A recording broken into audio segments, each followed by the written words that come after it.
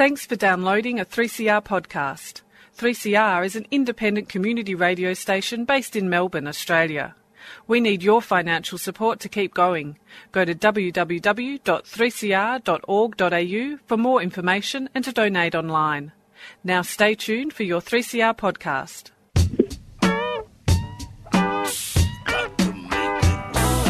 Communication Mixdown. The show that takes a critical look at contemporary media And explores the way we use communication to make sense of the world around us. From social media to citizen journalism. To the logo on the front of your favourite T-shirt. It's all part of the Communication Mixdown. Each week, Thursday, 6 to 6:30. Communication Mixdown. Cranking up. Right here on 3CR. This is Communication Mixdown, and this is our first show for 2018. I'm John Langer. And I'm Bronwyn Cran. And if there's one news story that's shaped the news cycle this summer, it's the story about the so-called African gangs in Melbourne. The reporting is cut across all media outlets, with the Australian and the Herald Sun newspapers and the commercial television channels having a field day, dog whistling and stirring up race-based rhetoric and outrage.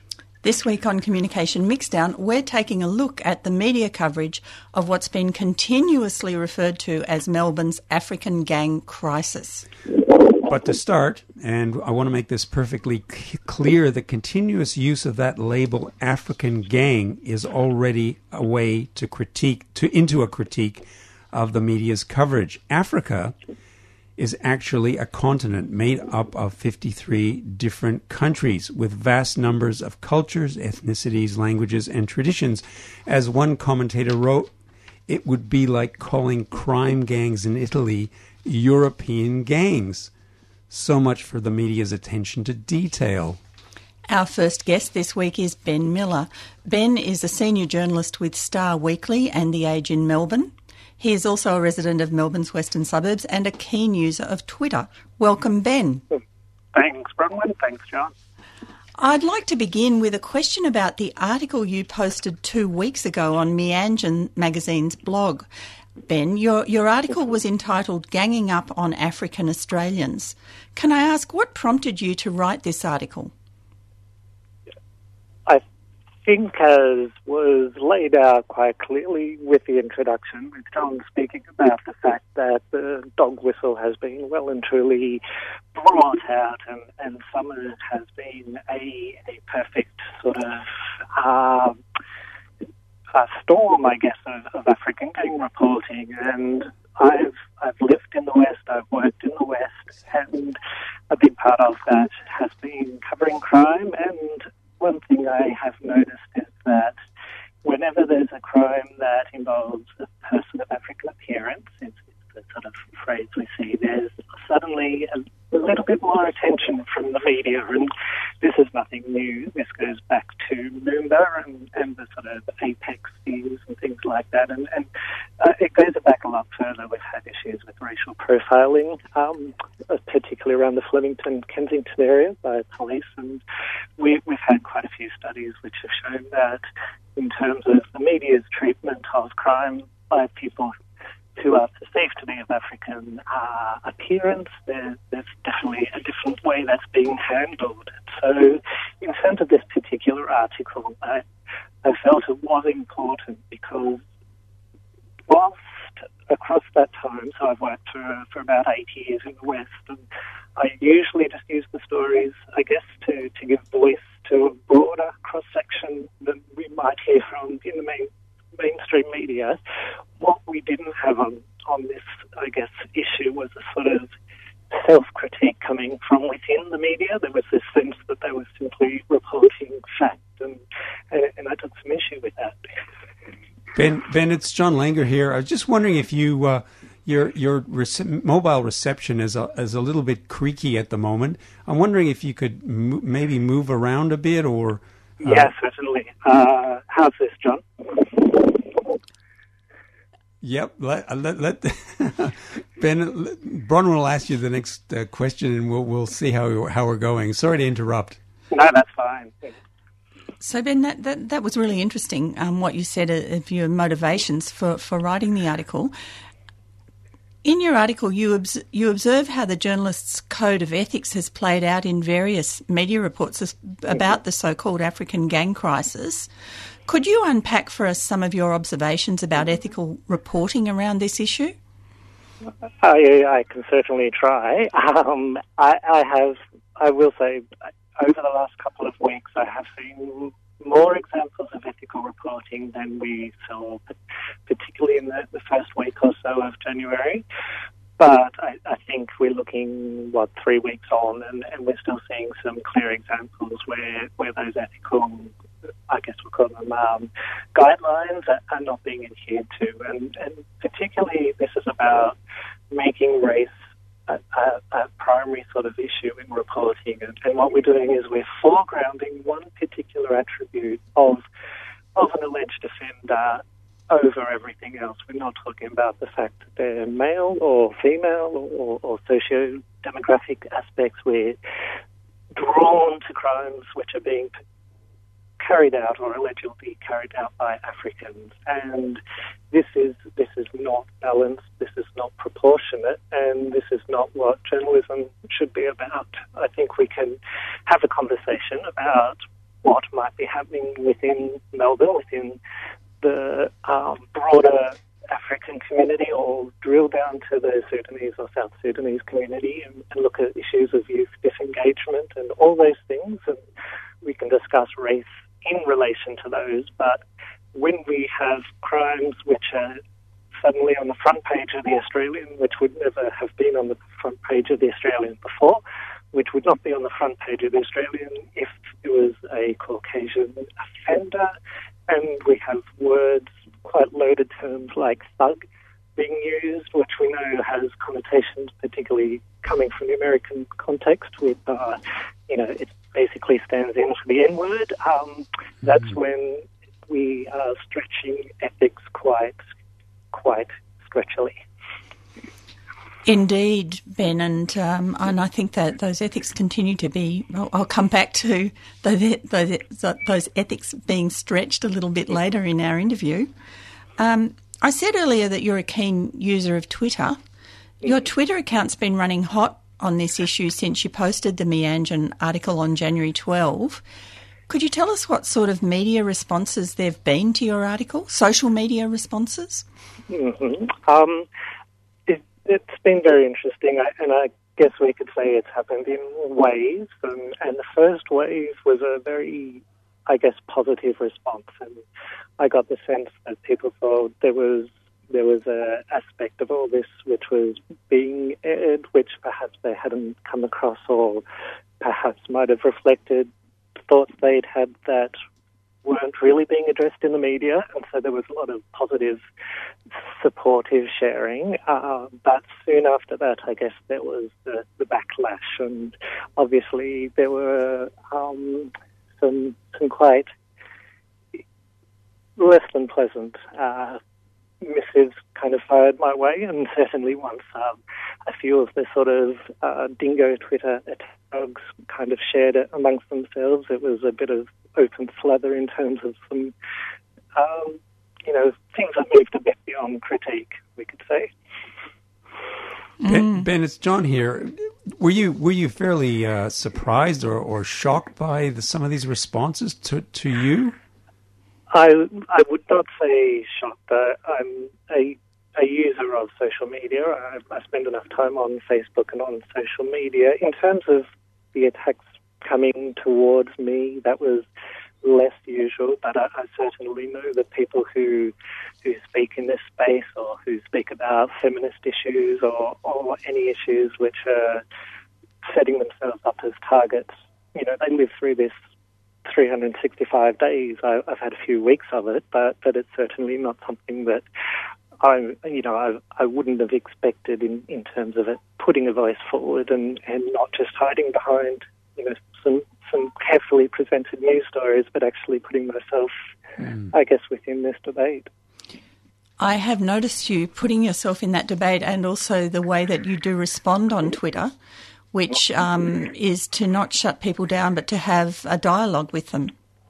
Look, I think it's important, and I don't want to think that if somebody disagrees with me that makes them a troll. I think that some criticisms could certainly be valid, and in terms of the initial thread I put together, it was put together in a very sort of quick, and it was measured and thought through, but it was certainly not kind of a thesis I'd been working on for the last year or two.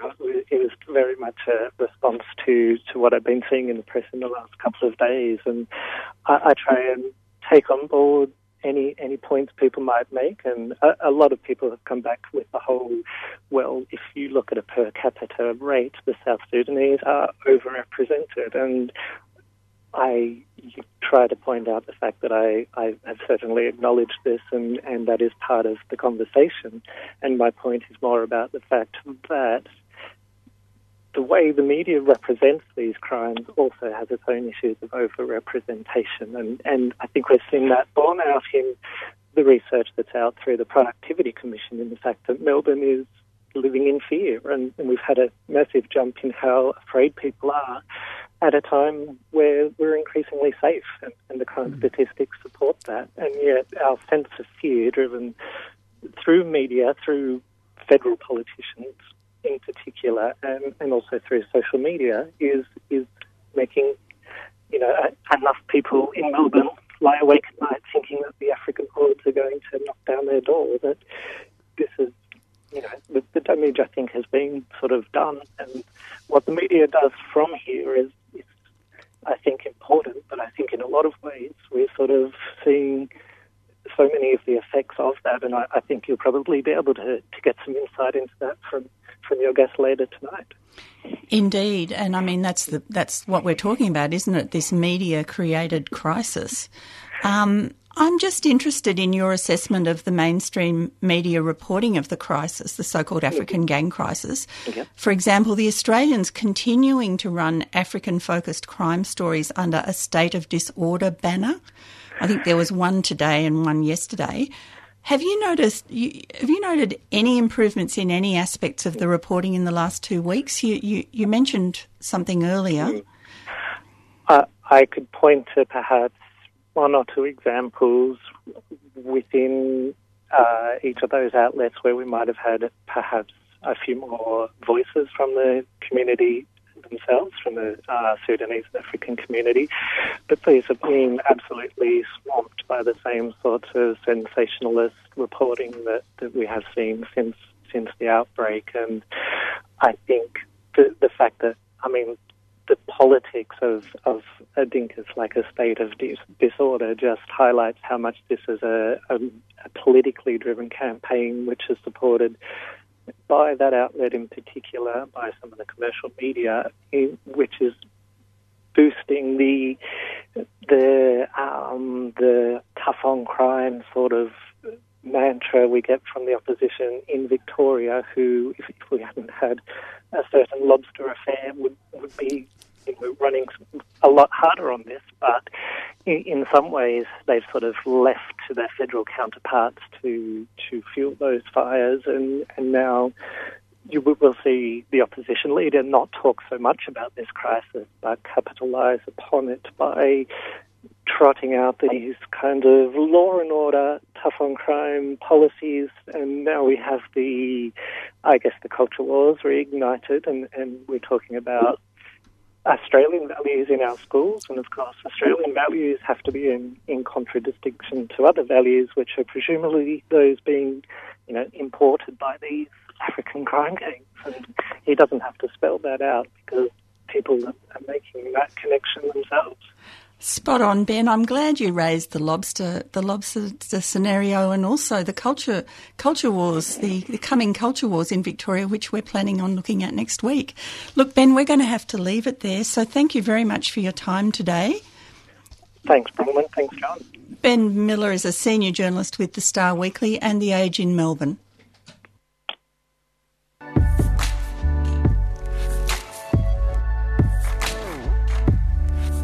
Making Waves features the powerful tales of nuclear survivors from Japan and Australia travelling aboard Peace Boat's voyage to 5 Australian cities this summer. On the 1st of February in Melbourne, join us for a unique gathering of Japanese survivors of the atomic bombings in Hiroshima and Nagasaki, ex-farmers from Fukushima, Indigenous survivors of nuclear testing in Australia, and the Nobel Peace Prize-winning international campaign to abolish nuclear weapons. Hear the stories and help us make some noise for Australia and Japan to sign the Nuclear Weapons Ban Treaty. 6 p.m. on February 1 at ACME, Federation Square. Book online at icanw.org/au. ICAN is a 3CR supporter.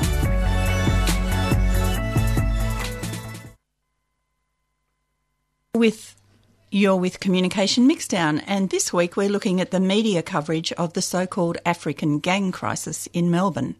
Now, one of the major absences in the coverage is hearing the voices of people from the African community.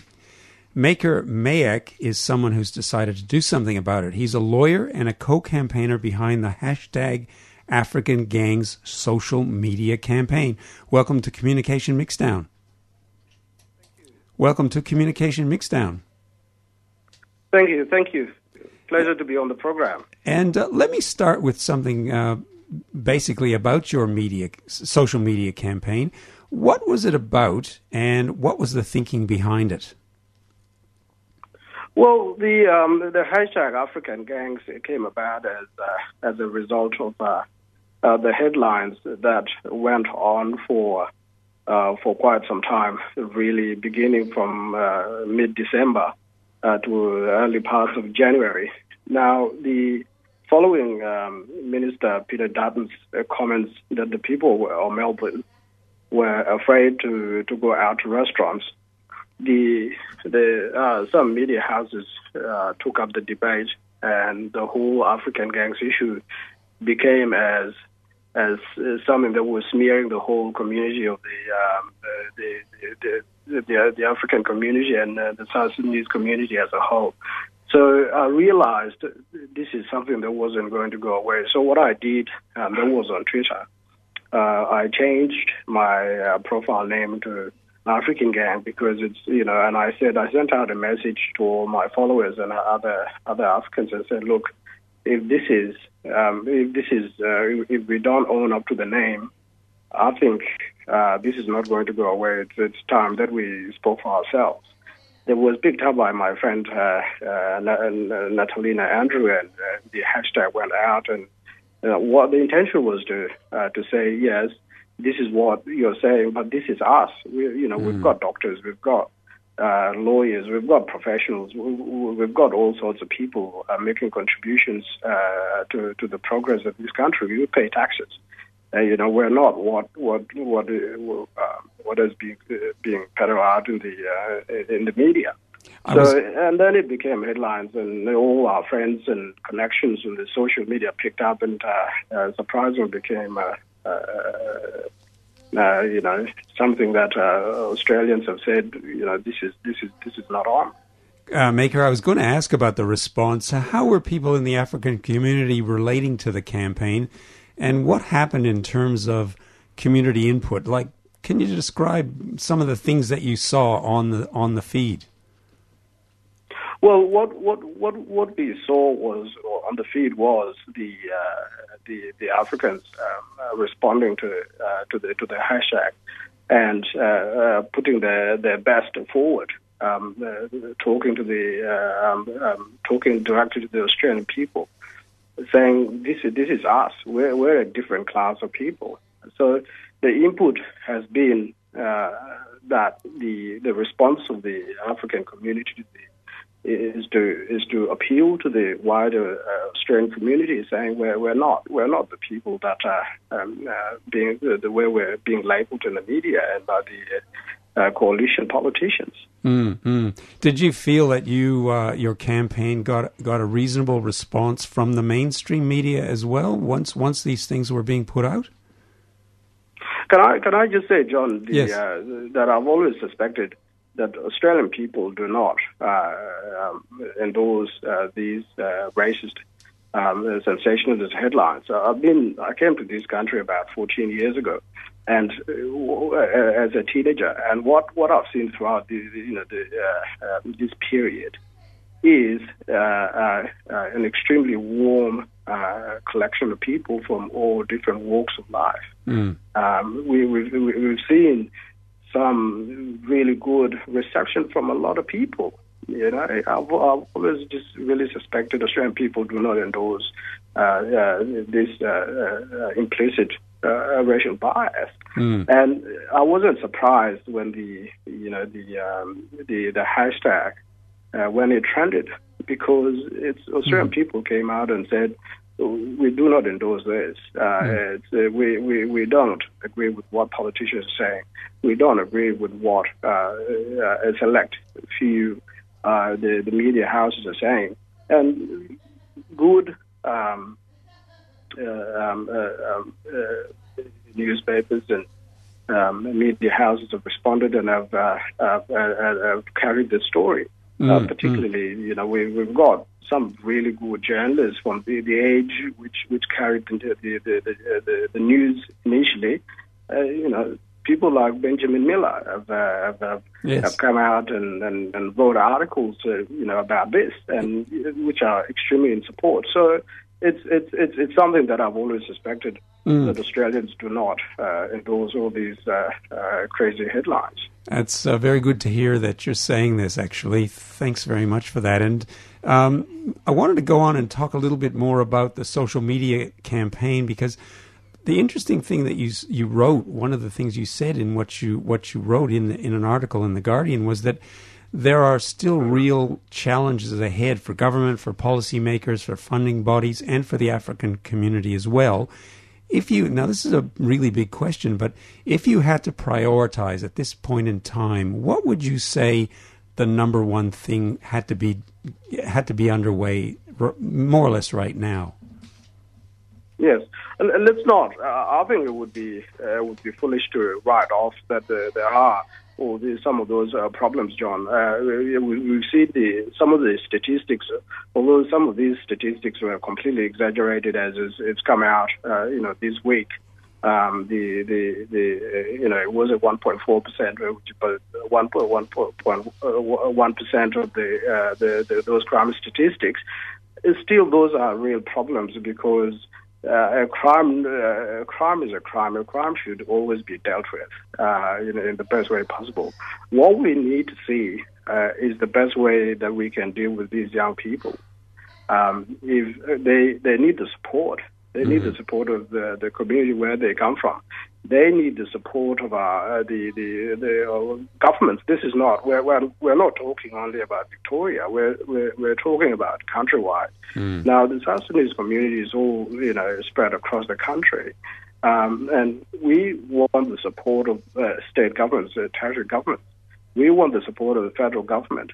Let's work together and find out where the real problems are.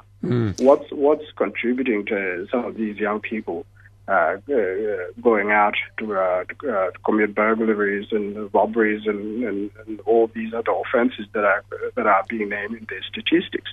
What's the real driving force? Because I honestly believe there's not anyone who loves the love of crime. There has to be a real reason, for it. And the thing is also, John, this is the South Sudanese community is a community in transition. Majority of South Sudanese came to this country. It's been probably something about a decade and over since the people came to this country, and a community in transition is always bound to face problems. Okay, so we need to acknowledge and accept these problems are always going to be there, and work together with the state governments and the federal government and the community and all the stakeholders. Try to assist these young people in the best way that we can. Not to really just create this disinformation. All these, falsehood of there's a there's a gang crisis. There's no crisis. I don't accept it for a bit that there's a crisis, but there are real problems to be tackled. Maker, we're going to have to leave it there. There's a whole bunch more that I would very much like to discuss with you, and perhaps we can catch up again in a few months' time and just get your overview again. So I want to thank you very much for being on Communication Mixdown. It's been a pleasure talking to you, John, and to the good people in Melbourne. Thanks very much. Thank you. That was Maker Mayak, and he's a member of the South Sudanese community, a lawyer, and, as you heard, the co-campaigner behind the hashtag African Gangs social media campaign. We'll put links to all the relevant material discussed in today's show on the Communication Mixdown website. And that's it for this week. We're here next Thursday.